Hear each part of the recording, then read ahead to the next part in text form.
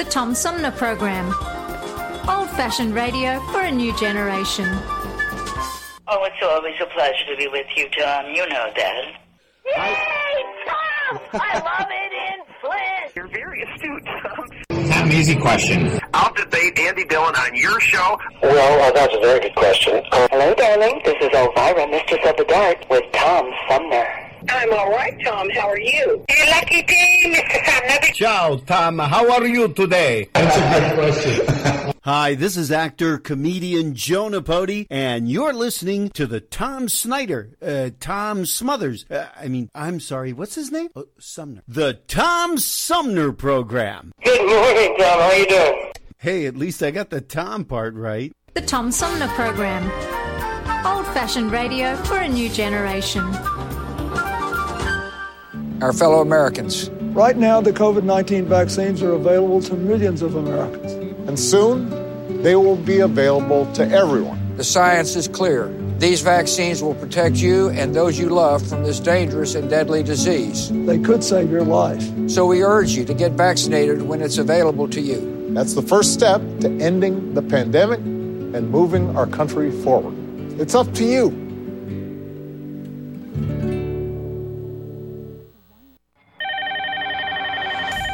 The Tom Sumner Program plays host to the best political roundtable on radio every Wednesday from 10 a.m. to noon. Armchair Politics features great commentary and analysis about the headlines from local, state, and national politics with an alumni of world-class pundits, plus quotes, tweets, and those weird and wacky stories we call the X-Files. If it's Wednesday, catch Armchair Politics on the Tom Sumner Program.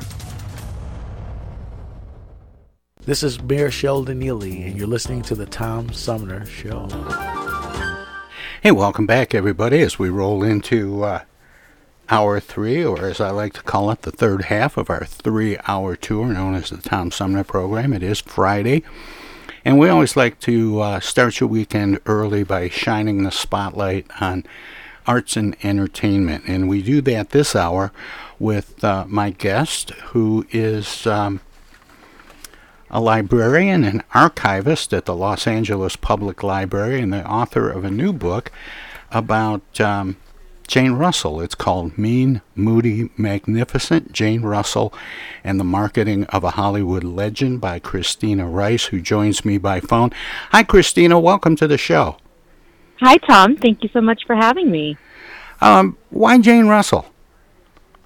Yeah, well, I had published a book a few years back on actress Anne Dvorak, who's my personal favorite, and it was this kind of massive odyssey of a passion project that took 15 years, and when it finally came out, I was exhausted and thought that would be the only book I would ever want to write on an actress. But after I had some space, I thought, well, gosh, I know how to do this now. I think I could do it again. I wasn't quite sure who to write about because so many of my favorites already had books about them. So I went to my publisher, University Press of Kentucky, and said, I think I'm going to do this again. Do you have any suggestions? And they came back with Jane Russell. And, she was somebody I was hyper aware of. Gentlemen Prefer Blondes with Marilyn Monroe is one of my all-time favorite movies. But I didn't know a whole lot about her beyond that. I was very surprised to see that other than her own 1985 memoir, nobody had written a book about her. So I thought, okay, I think it's time to write about Jane. I can do this again. For so many people, she was maybe like Marilyn Monroe or... and her name just jumped right out of my head, and I just interviewed somebody who did a book about her... Jane Mansfield? Yeah, Jane Mansfield. She was thought of by so many as kind of a pinup girl. And she was. For many years she was. Her career was launched on what is, arguably the most notorious ad campaign for a film, The Outlaw. Howard Hughes's Western opus that took almost a decade to be released widely. And the backbone of the publicity for that film was Jane, and so there were so many photos that were released. So, very few films released with Jane throughout the 1940s, but so many photographs. And, she started being promoted right as the United States was about to get into World War II. So she ended up being a major pinup. She was one of the favorite pinups of World War II. So, even though Hughes was just doing weird things with her career, or doing that a whole lot with her career as an actress, those photos and her kind of status as a pinup really kind of sustained her throughout the 1940s until in 1948 she gets to do The Pale Face with Bob Hope. And aside from the alliteration that's in the title of your book, Mean, Moody, Magnificent, and the marketing of a Hollywood legend, why that title? What was it about Jane Russell that stood out as mean, moody, magnificent, and what did you find fascinating about the way she was marketed? Yeah, so that title, Mean, Moody, Magnificent, was one of many taglines that were used on posters and advertisements for The Outlaw. And as soon as I saw it, I just thought it just kind of jumped off the page. So I don't know that I would call Jane literally mean and moody, certainly magnificent.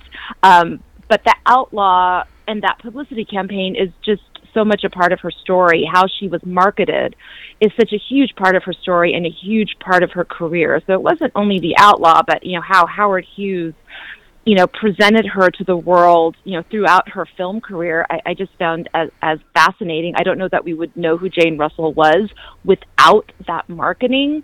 And so I wanted to explore it, and a lot of the book is exploring how she was presented to the public, and just how it sustained her. But I also wanted to explore kind of how it impacted her, because The Outlaw has been written about a lot over the years. But when I went back and looked at how it had been covered, she always tended to be just treated as an inanimate object. Like, here is this kind of often vulgar publicity, really focused on Jane's bus line. And I really wanted to explore, how did that impact her?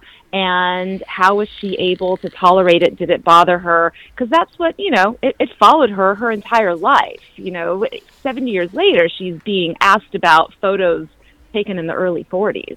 And so I just wanted to see how the marketing, not only how it impacted her career, but how it impacted her as a person. Where was Jane from, and how did she get discovered, as they say? Yeah, she was born in Bemidji, and apologies to anybody if I'm mispronouncing that, in Minnesota, but only lived there for a few days. Her parents were actually living in Canada at the time, but at a very young age, she moved to Southern California. So she is a Valley girl. So she lived in Burbank for many years, and then her family moved to Van Nuys, and she eventually built a home in Sherman Oaks. So, from the 1920s until the 70s, she was a San Fernando Valley girl.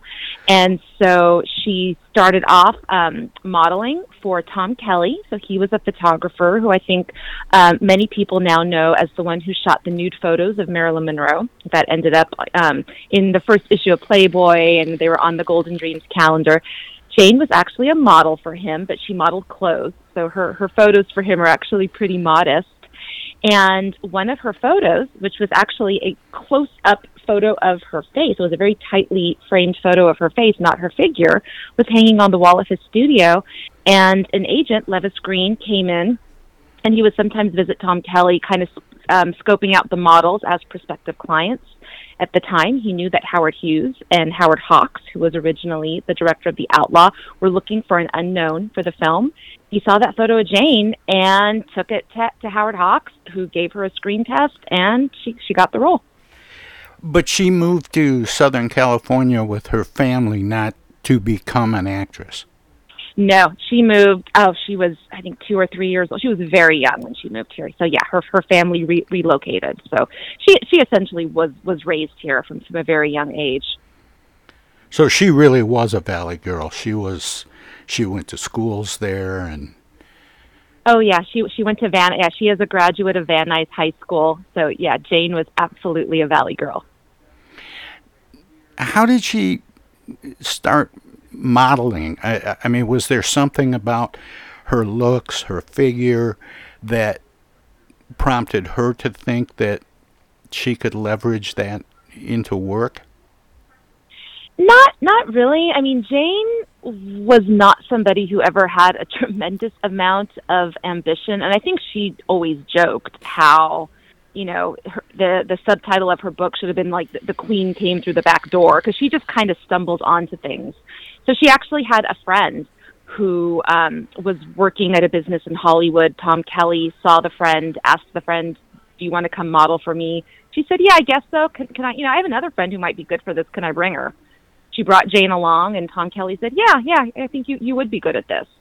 Jane did take some acting classes. I mean, her mother had been an actress briefly on stage, and, I think kind of nudged Jane in that direction, didn't really insist on it. So, and plus growing up in Southern California, she had friends with parents in the movie industry, so it was always kind of there, maybe this is something she could do.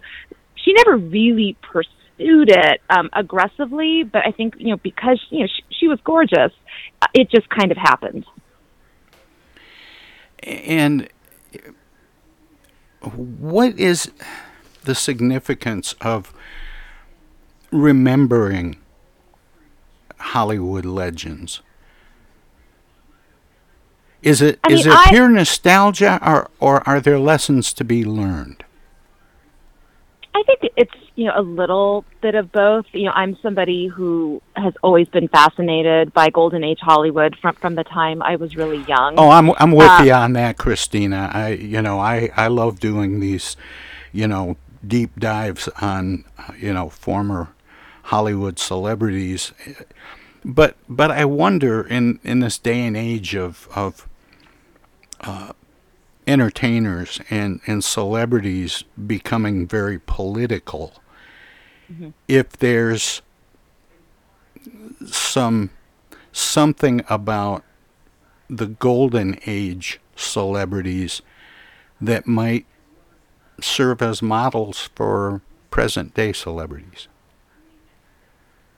Yeah, that's an interesting question. Because so many of the stars back then, I think their images on screen and off were carefully crafted by the movie studios, and so I don't know if we really got who they were. With Jane, it was a little bit different. Howard Hughes micromanaged how she looked on screen and how she appeared in advertising. He didn't dictate how she could present herself off screen. And so, Jane was she was a political figure in many respects. She was very spiritual, so she was always very outspoken about her faith. Later on, she did have very right-leaning views. And so she sometimes would spout those out. I don't know that it always endeared her to a lot of people. There was an interview she gave. It probably didn't play well in Hollywood. It didn't seem to hinder her in any way while she had a film career. Because the thing about Jane is, whatever her ideology might have been, she did seem to genuinely love people. She didn't seem to judge people, and she got along with a lot of people. And it seems like the really strong right-leaning views tended to come after her Hollywood career was over. So it was more like in the 70s, 80s, and 90s. Interestingly, Jane was a major advocate for adoption. She had a foundation for over 40 years that, raised money for international social services. Later on, got involved with lobbying Congress to change laws. And so when it came to her foundation, she was a strong advocate of kind of social services, which didn't always kind of align with these right-leaning views. So she was a contradiction in so many ways. But there were things that she said in a couple of interviews later on that still get brought up. So if she was around today, I don't know that she would be particularly quiet, this day and age. I think it's just the world we live in, where it's so easy to spout off, to put our opinions in the universe, and I don't know if we all do, but a lot of us think that everybody needs to hear our opinion. So if social media was around in the 40s and 50s, we might have different attitudes towards the people back then, because, we all tend to be kind of enamored with our opinions, I think. I like the way you put that. Christine, I have to take a break here. Can you stand by for a few minutes so we can talk some more? Sure, my pleasure. All right. My guest is Christina Rice. She is the author of a new book about Jane Russell called Mean, Moody, Magnificent, Jane Russell and the Marketing of a Hollywood Legend. Christina is also a librarian and archivist at the Los Angeles Public Library. We're going to let our broadcast partners at WFOV 92.1 FM, Our Voices Radio in Flint, squeeze in a few words or do whatever they do when we go to break. They are a broadcast service of the Flint Odyssey House Spectacle Productions and my friend Paul Herring. If you're streaming us at TomSumnerProgram.com, we have some messages as well. So don't touch that dial. Don't click that mouse. We'll have more with author Christina Rice. Straight ahead. Hello, darling. This is Elvira, Mistress of the Dark, with Tom Sumner. I'm Julie Lopez with Crime Stoppers. Have you ever wondered what to do if you have information about a crime or the whereabouts of a felony fugitive and you want the police to know but you need to remain anonymous? Well, here's what you can do. You can go to p3tips.com or download the mobile app. You can go to Crime Stoppers of Flint and Genesee County's Facebook page and click on the Leave an Anonymous Tip tab, or you can call 1-800-422-JAIL. All methods are anonymous, and if your help leads to a felony arrest, you may be eligible for a cash reward. Remember, your voice matters. The Centers for Disease Control and Prevention is working to help keep you and your community safe from the threat of novel or new coronavirus. If you have traveled to a country with a widespread outbreak of COVID-19, CDC recommends you stay home and check your health for 14 days after returning to the United States. Take your temperature with a thermometer 2 times a day. Watch for symptoms like fever, cough, and trouble breathing. And if you feel sick or have symptoms, call ahead before you go to a doctor's office or emergency room. Tell the doctor about your recent travel and your symptoms, and avoid contact with others. For more information, visit cdc.gov. Hey, this is Tom from the Tom Sumner Program. Catch me and a gaggle of great guests weekdays on Our Voices Radio, WFOVLP 92.1 FM. You never know who might drop by. Joe By from the Blue Hawaiian. Dan Sterling. Congressman Dan Kildee. Alexander Zonjic. Actor, comedian Joe Napodi. Woodrow Stanley. U.S. Senator Debbie Stabenow. State Senator Jim Ananich. Comedian Brian McCree. The unknown comic. Mark Farner. And Tom, I want you to know Tom's my friend. You've always got great questions, and you know the material, and you care about it, and that's impressive. Nice to be with you, Tom. And I admire you for reading all of that. I haven't read the whole thing. I've got willing to admit that. Hey, Tom, this is my favorite interview always. It's like having coffee at the kitchen table with you. Tune in Monday through Friday from 9 to 12 right here on 92.1 of a kind. And check out our website at TomSumnerProgram.com. Yo, speaking. Oh, dear. Honey, our car warranty is expiring again. So soon? It just expired last week. You don't even own a car! Not now, Dana. Your father's on the phone. Hey! Mom and Dad, you're being scammed. It's a robocall. Scammers are using new technology and clever tactics to make more and more calls that look legitimate but are hard to trace.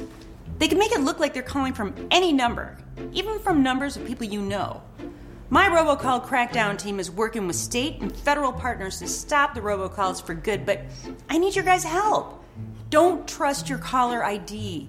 Verify you're really talking to the person whose number appears when your phone rings. And if you accidentally answer a robocall, hang up right away. Engaging in conversation will only lead to more calls.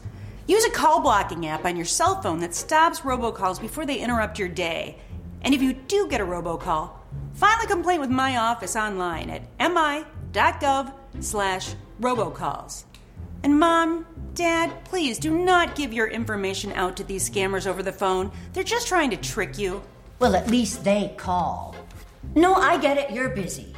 But you know Janine's daughter is a doctor. She calls every week. A doctor. I'm a Michigan Attorney General Dana Nessel.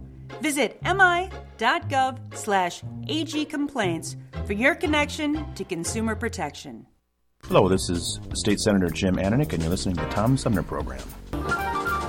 Hey, welcome back, everybody. We continue my conversation with the author of a new book about Jane Russell, Christina Rice, who joins me by phone.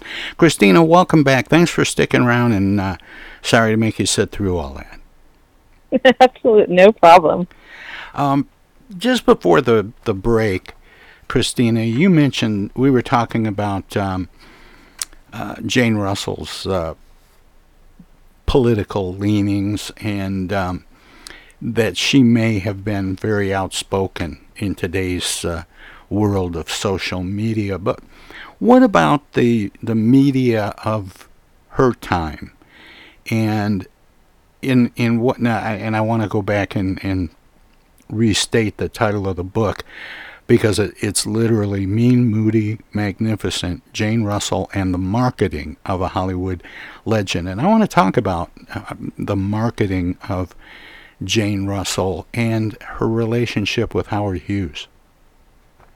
Yeah, as I'd mentioned, it's just so fascinating because Howard Hughes, she was really a favorite of his, and she was very loyal to him. She was under contract to him for over 30 years, and that he did market her aggressively. He marketed her physical assets. He micromanaged her costumes on screen and how her advertisements went. But when it came to Jane, presenting herself to the world off screen, he didn't seem to muzzle her at all. She was allowed to be herself, so he didn't seem to have these expectations or illusions that the Jane Russell, the sex symbol on screen, was who Jane Russell was in real life, because she wasn't. So, she was always very free to kind of present her, who she really was. I mean, she was somebody, as magnificent as she was on screen and as glamorous, man, like Jane oozed glamour on screen. She was every inch the movie star, from, the top of her head to the tips of her toes, and could just, wear the stunning custom-made gowns. Off screen, she preferred to be in jeans. She was very unpretentious. She, just maintained very strong friendships and relationships her entire life, and was very down to earth, and again was very open about her spiritual faith, very unpretentious. And I think that was one of the reasons why she was able to tolerate the publicity, which could be outrageous, which could be, I think even by today's standards, you sometimes have to step back and go, oh my gosh, I can't believe they did that. I don't think she always liked it. I think often she didn't agree with it. At times, she would draw the line and go toe-to-toe with Howard Hughes. Not often, but she would. But I think because she had such a strong sense of self and a very strong support system for the people around her, she was able to deal with the publicity and, was able to use the celebrity it brought her to do the things she wanted to do, and that was primarily, run her WAIF Foundation, which advocated for international adoption for years. So, she had a tenuous relationship with her publicity, but still managed to do it, and just didn't let the industry kind of destroy her like so many other people before and after her have.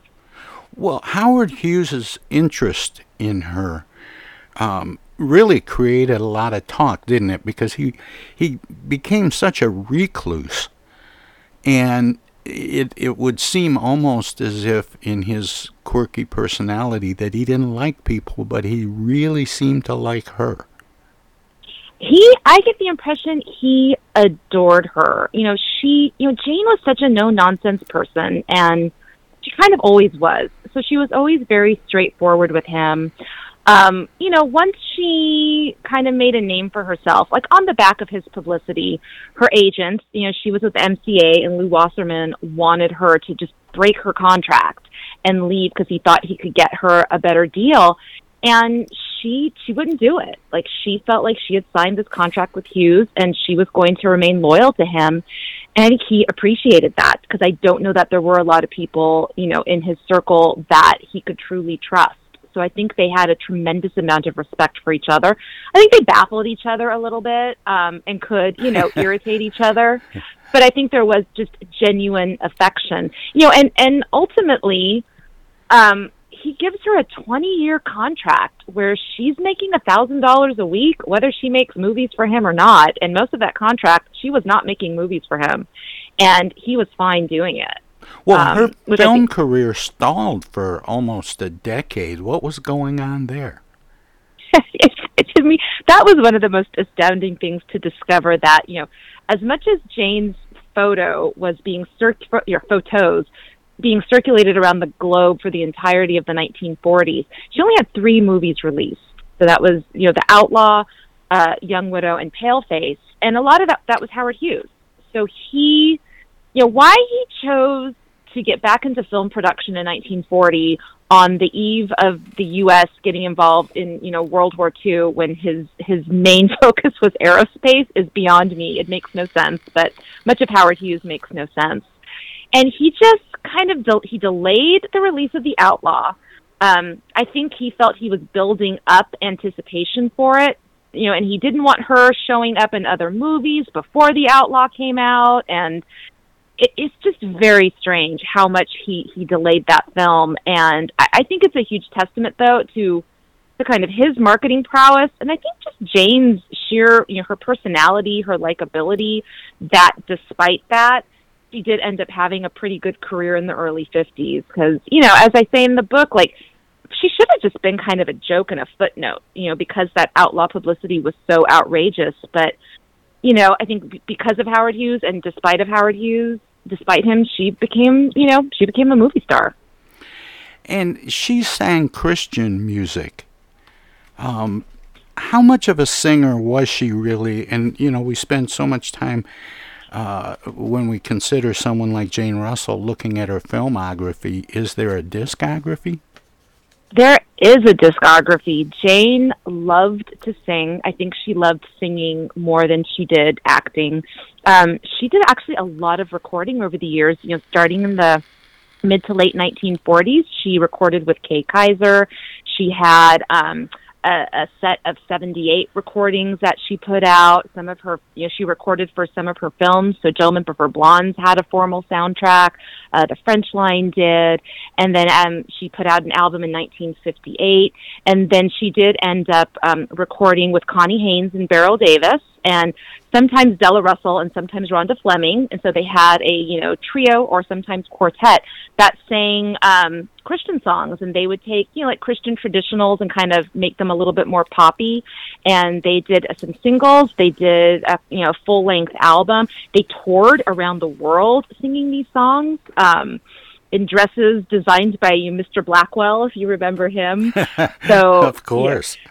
So Jane, yes, she loved singing. There are lots of recordings of her, and she had a nightclub act she developed and did for years. And she was doing that nightclub act up in Santa Maria, right up until the time that she passed away. She absolutely loved singing. Her first film that she sang in is Montana Belle.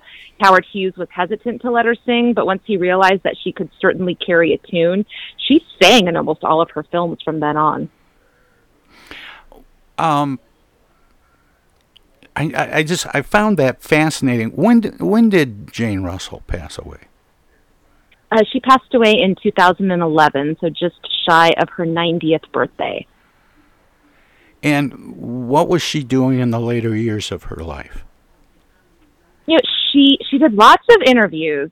So, she was this very tangible connection to both Marilyn Monroe, because of Gentlemen Prefer Blondes, and Howard Hughes. Sure. And because of that, she was, I think, very much in demand for interviews, but she was always very gracious. And she loved Marilyn and she loved Howard Hughes, never said a bad word about either one of them. So she was always very active. She would do conventions sometimes. I actually saw her once at a collector's show, and I was too intimidated to go up and meet her because I didn't know what I would say to her. So I remember just kind of me and a friend just kind of standing at the back of the room, staring at her and gawking. So she did that.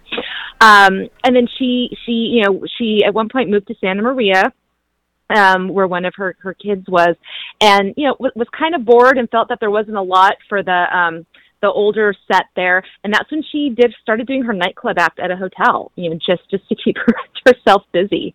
But she was like always out there and just always very gracious with her time and gracious with sharing her memories, and often got asked the same questions over and over and over again. I think, but was always very gracious. What I would have been like you, Christina, if I ever saw her somewhere or had an opportunity to speak to her. I'm not sure I would know what to say. I'd be one of those starstruck characters that comes up. Oh, you're you. Yeah. What do you? Yeah. Exactly. What do you say? Like, what do you say to somebody like Jane Russell that they haven't already heard, a million times? So, in retrospect, I probably should have just gone and gotten her autograph, but I would have made an absolute fool of myself. I would have been tongue-tied. No, I'm with you. I think I would too. And I'm not always starstruck. I'm usually fairly comfortable around celebrities, but there's something about that legendary status that makes them seem unapproachable, whether they are or not. Exactly. I remember years ago when I first started working at Central Library, Julie Andrews actually came. She had just written a children's book, and she did a program for the librarians. Oh, wow. And we got to meet her after, and I get up there, I said, "Hi, how are you?" Like, I didn't know what to say. And I still look back and think, oh my God, what a dope. All I could say to Julie Andrews was, "Hi, how are you?" But that's probably what I would have done with Jane. "Hello, how are you?" You said she kept getting the same questions over and over from, when she would do interviews, and she and bore them gracefully. But what were some of the questions that people would ask? I mean, they would ask, she would often get asked about the bra that Howard Hughes designed for her for The Outlaw, which she actually didn't wear. Howard Hughes's goal was for Jane to look like she didn't wear a bra.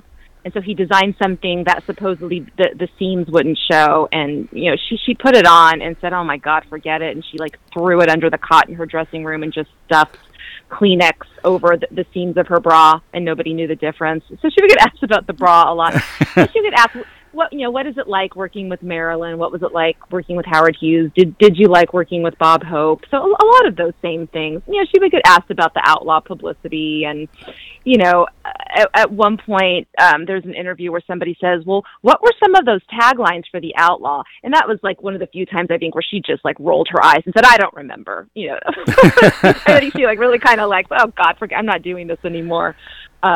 But yeah, so it was, I would find a new interview and I would be really excited. I was like, "Oh, good, a new interview to draw from." And it's "Oh, they're just asking her the same questions." I just need to figure out which one of the variations of these same answers, do I want to put in the book.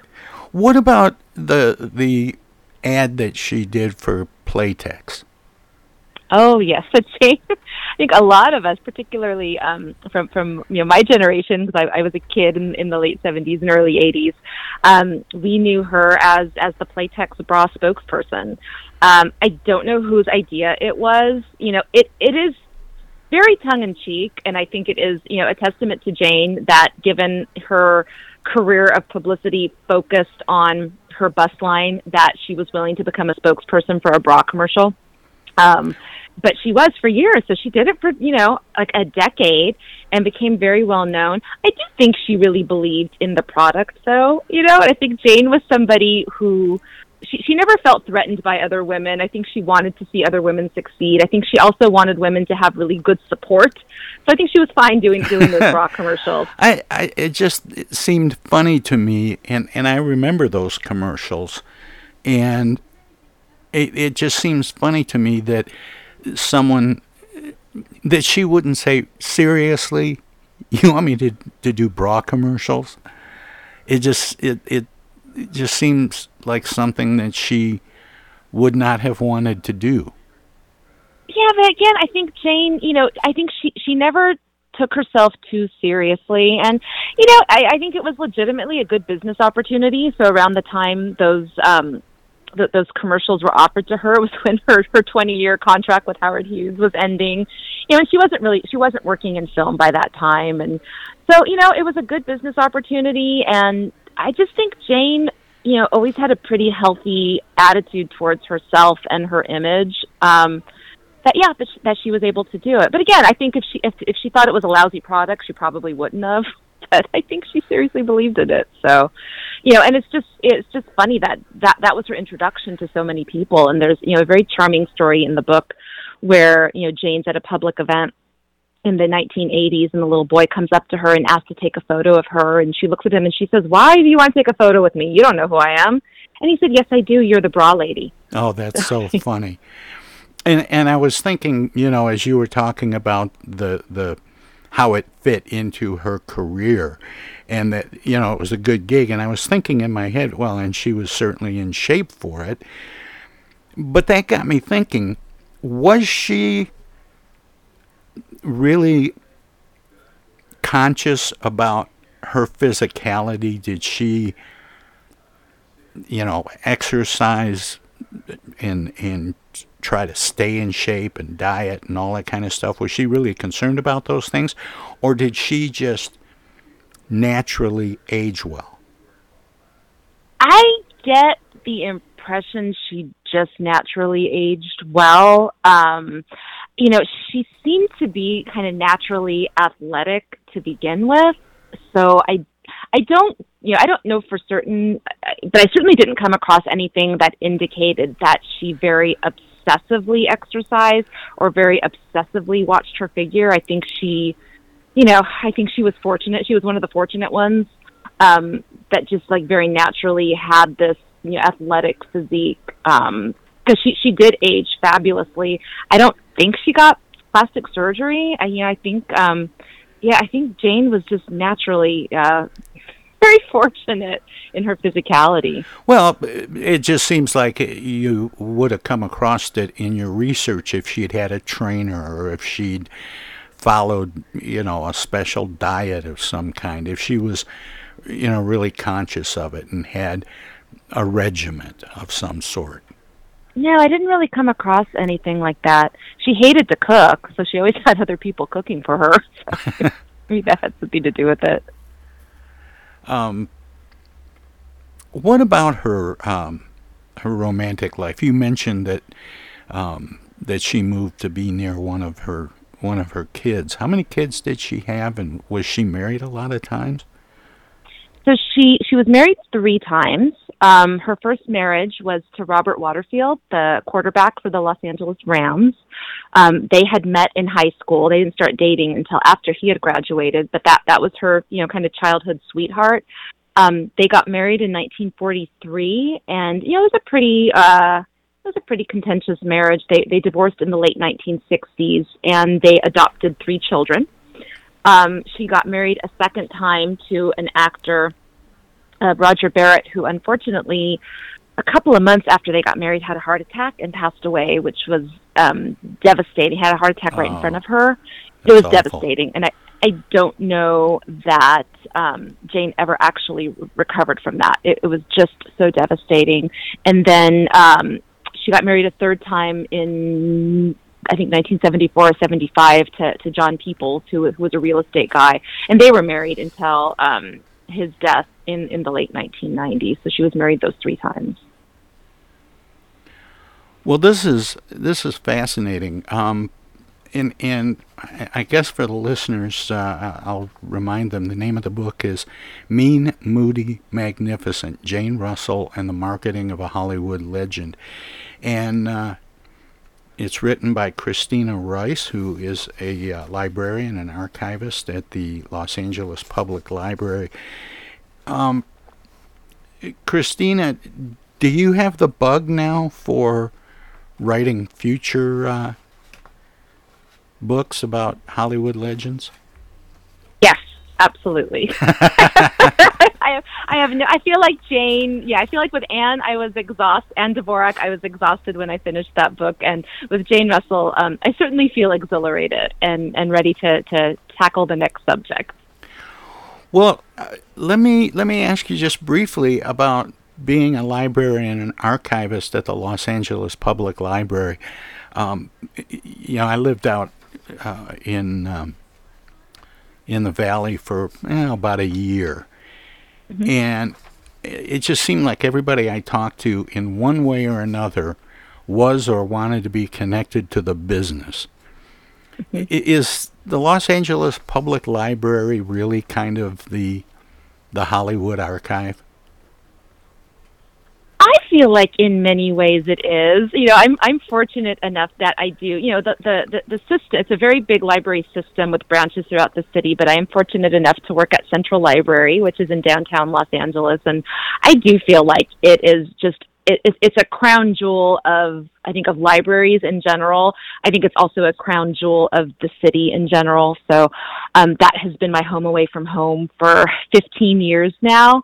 And I feel very fortunate to be there. And we're open again after being closed for over a year. The library is open again. So I encourage people to please come. We have limited hours, but please come visit us. But yeah, I'm so fortunate, and I wouldn't be able to write these books without the collections in that library, and more importantly, without the other librarians in the building who know how to navigate these collections. I was going to say, I bet, just the fact that you are a librarian and archivist makes research a lot easier. Oh, it absolutely does. Yeah, it absolutely does, because, just my job is to know where to find things for other people. So that naturally makes it easier to find things for myself. But when I get stumped, I just have to, stick my head out of my office and say, hey, I need help with this. And there's like somebody in the building that's going to be able to help me. The Jane's Waif Foundation is such a big part of her story. And even though it got a lot of press coverage because she would have these big gala events, I had a lot of trouble kind of finding the nuts and bolts of how WAIF worked. And so I went to one of my fellow librarians in our social sciences department. He went into their file. They had an adoption folder in their vertical files. Wow. And it had a whole bunch of information about WAIF. It had, a program from their Silver Jubilee that had the list of all of the chapters and the directors, and it had transcripts of congressional testimony. I would have never thought that we would have that. And so librarians are always able to pull rabbits out of their hats. So I feel cool. Very lucky to be among them and to be one of them. It's an absolute joy. Well, Christina, we're just about out of time. I'm having so much fun talking with you. And I hope we get to do it again sometime. I always give guests an opportunity to let listeners know where they can find out more about you and your work, past, present, and now sounds like future. Do you have a website? I do. I have 3 websites. Actually, I have my author website, which is ChristinaRiceWrites.com. I do have a website for the Jane book. That is JaneRussellBiography.com. And then there is my Ann Dvorak website, AnnDvorak.com, which is celebrating its 19th birthday this year. So I've been running the Ann Dvorak website for a very long time. I'm on Twitter at Christina Rice and on Instagram at Jane Russell Bio. And this year, I am a compulsive collector. And so I bought way more Jane Russell memorabilia than I ever needed for the book. So every day this year, I am posting something about Jane, because I used 80 photos in the book and probably have like 500. So wow. If you want a daily dose of Jane, you can go to Twitter or Instagram for that. Well, Christina, thanks so much. Keep up the good work. Thank you. Appreciate it. Take care. Bye-bye. That was Christina Rice. We'll have more straight ahead. This is the Unknown Comic, and guess what? You're listening to the Tom Sumner Show right now. And now too, and even now. Our lives have been turned upside down by COVID-19. When a vaccine becomes available, it's critical that all of us get it. What we do as individuals will impact everyone's health, including those who can't get the vaccine. We won't get through this unless everyone takes part. Now is the time to get up to date on all recommended vaccines for both kids and adults. Experts say it's more important than ever for everyone to get their flu vaccine this year. And if you're older, you should get both the flu and pneumonia vaccines, since both illnesses can make COVID-19 even worse. Vaccines are available at a lot of convenient places, so be an example for friends and loved ones and encourage them to get vaccinated too. We all want to reunite, travel, and get back to school and work. But that means we all need to get on board. This is the time to do what's right for each other. Get vaccinated. It's our best shot. Hey, this is Tom from the Tom Sumner Program. Catch me and a gaggle of great guests weekdays on Our Voices Radio, WFOVLP 92.1 FM. You never know who might drop by. Joe By from the Blue Hawaiian. Dan Serling. Congressman Dan Kildee. Alexander Zonjic. Actor, comedian Joe Napodi. Woodrow Stanley. U.S. Senator Debbie Stabenow. State Senator Jim Ananick. Comedian Brian McCree. The unknown comic. Mark Farner. And Tom, I want you to know Tom's my friend. You've always got great questions, and you know the material, and you care about it, and that's impressive. Nice to be with you, Tom. And I admire you for reading all of that. I haven't read the whole thing. I'm willing to admit that. Hey, Tom, this is my favorite interview always. It's like having coffee at the kitchen table with you. Tune in Monday through Friday from 9 to 12 right here on 92.1 of a kind. And check out our website at TomSumnerProgram.com. East Village Magazine is the monthly neighborhood magazine read all over Flint. With support from grants, donations, and advertisers, East Village Magazine's talented local writers give you an in-depth look at local news, issues, and people that make Flint, Flint. Copies of East Village Magazine are available at many of your favorite shops and restaurants around Flint or online at eastvillagemagazine.org. East Village Magazine, community-focused and community-supported. Discoveries. They happen when we least expect them, in places we thought we knew. And discoveries have a way of teaching us a little more about ourselves along the way. Welcome to Flint and Genesee County, where up north meets down south. Home to Michigan's largest county park system and a vibrant culture. A place filled with discoveries we've yet to make, throughout acres of beautiful lakes, wetlands, and woods, and in the diverse city beyond. Where the uplifting melodies of gospel choirs fill the air. Where the work of renowned artists color the galleries and museums. Where the fresh fruits and vegetables at the downtown farmers market awaken our senses. And where the cultural center and planetarium broaden our view of the world. Let's spend a few days enjoying the wonders of Flint and Genesee County, where the joy of discovery is pure Michigan. Your trip begins at michigan.org. MTA Flint is nationally recognized for continually seeking to provide sustainable, reliable, and cost-efficient transportation for individuals throughout the region. Through work-related and non-emergency medical transportation and Your Ride services, MTA is moving people with future and alternative fuel technologies. More information about MTA Flint and specialized services is available at mtaflint.org.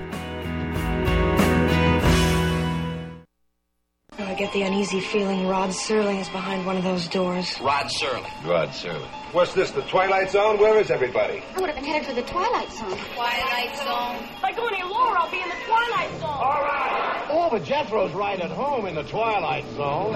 I'm in the Twilight Zone. Now, having made this little jaunt into the Twilight Zone, I got a feeling something strange is about to happen in the Twilight Zone. Hi, this is Dan Serling, and you're listening to the Tom Sumner Program.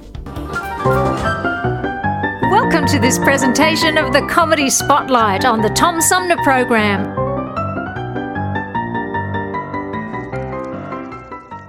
More than one audience has been taken unaware by the humor of Senator Barry Goldwater of Arizona. Here is Senator Goldwater accepting the nomination for President of the United States at the annual mock convention of Washington's exclusive Alfalfa Club. Well, this is the most exciting thing that's happened to me since Walter Reuther made me an honorary auto worker.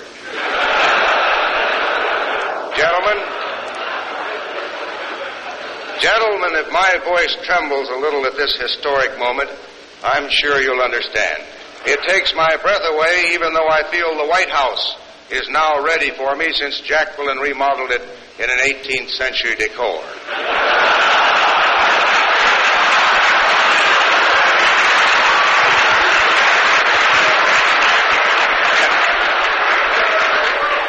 Frankly, I feel it's a double honor since I've never even been to Harvard. But, members of this convention, this has been a genuine draft, not just the kind felt by reservists. And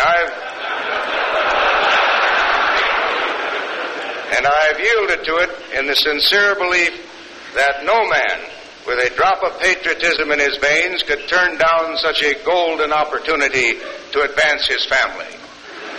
Of course, the Goldwater clan is not as large as the Kennedy clan, and my brother Bob doesn't want to be in government. In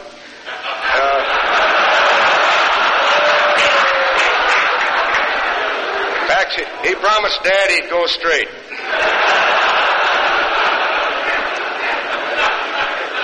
And I wouldn't be truthful if I said that I was fully qualified for the office. I don't play the piano, I seldom play golf, and I never play touch football. But I hope you'll find it in your hearts to accept a president who just sits behind a desk and works. Now, I must take note of the fact here that my opponents call me a conservative. If I understand the word correctly, it means to conserve. Well then, I'm just trying to live up to my name and conserve two things that most need conserving in this country: gold and water.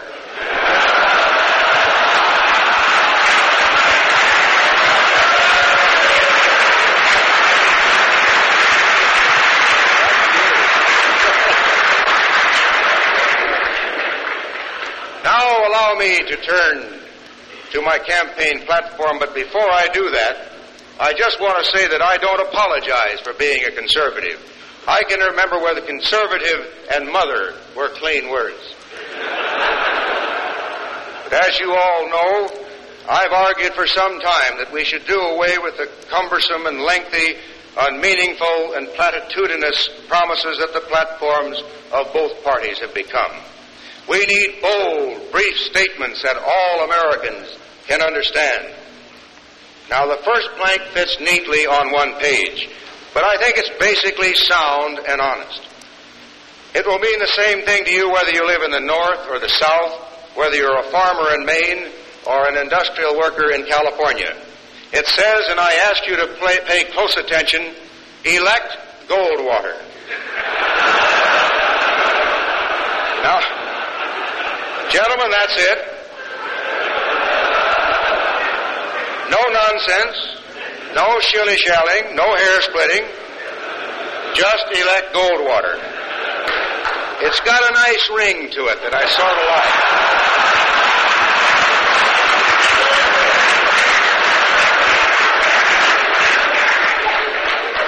And is there anyone, from the highest to the lowest, from the ordinary school child to the lowliest Harvard professor, who can possibly mistake this meeting?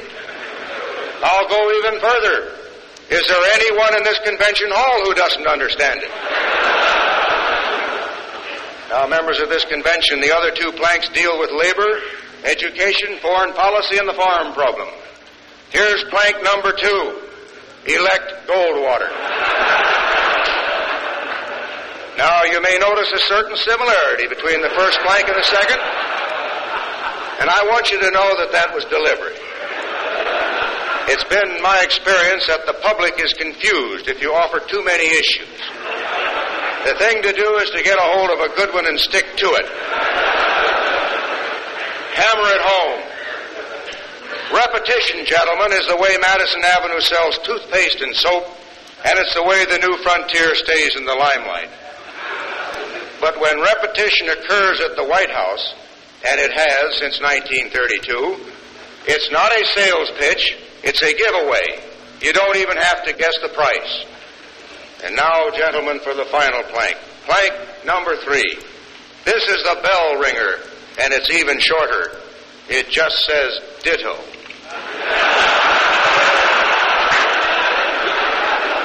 There, gentlemen, I suggest that you have a platform in 5 words. Elect Goldwater, ditto. And just to keep things symmetrical, I think I'll hold the budget down to 5 figures. Jane Mansfield's for openers, and I'll accept nominations for the other 4.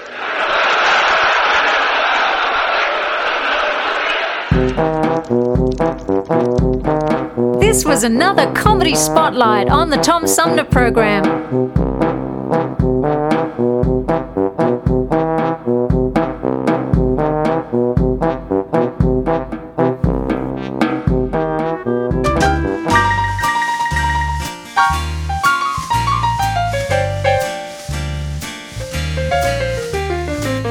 I go to work from 10:30 until 6 a.m. Breaking up the dimes and quarters, slinging eggs in ham, scrambled poached or over easy, coffee black and strong, a jukebox of scratchy records, I'll play 'em all night long. Eternal blue neon, we never close when the world is asleep. Darling, come take a seat. You can always eat at Joe's. Eat at Joe's.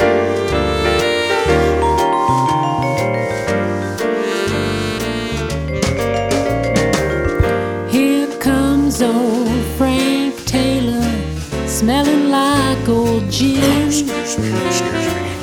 Guess his wife couldn't get him sober. It's up to me again. Here's a hot top on your coffee. Honey, you're a mess. I ain't your wife, I ain't your mama, but I'll do, I guess. Eternal blue neon, we never close when the world is asleep. Darling, come take a seat. You can always eat at Joe's. Eat at Joe's. Hello, Prince Charming. Where are you, dear? When will you come in and order biscuits here?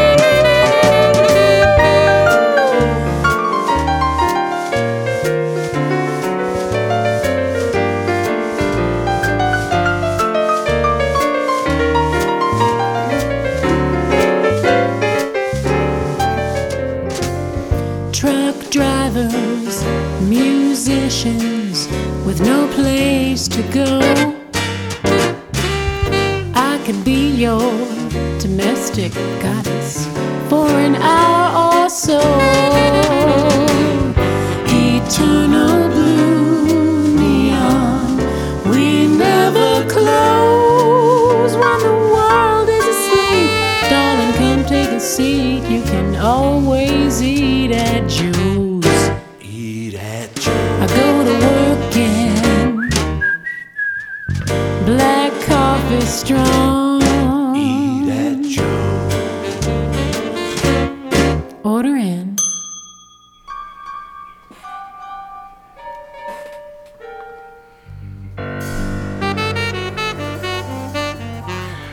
Well, that wraps it up for today's edition of the Tom Sumner Program, and I want to say thanks to all of my guests.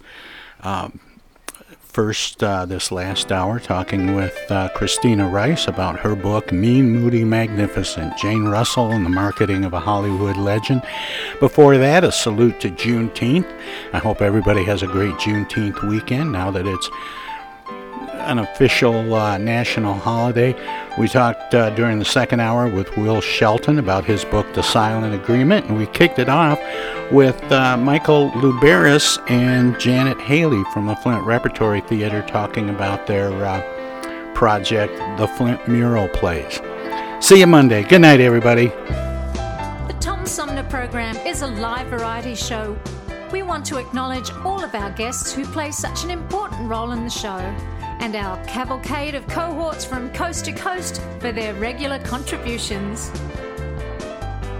Most of the musical accompaniment was provided by people in or from the Flint area. Many of the pre-recorded portions of the Tom Sumner program are made possible by Flint's own Steve McComb and Pencil Sketch Recording in Nashville, Tennessee. If you have comments, questions, or suggestions about the show, find us on Facebook. This is Prue Clearwater. Join us next time for another edition of the Tom Sumner program, and thanks for listening.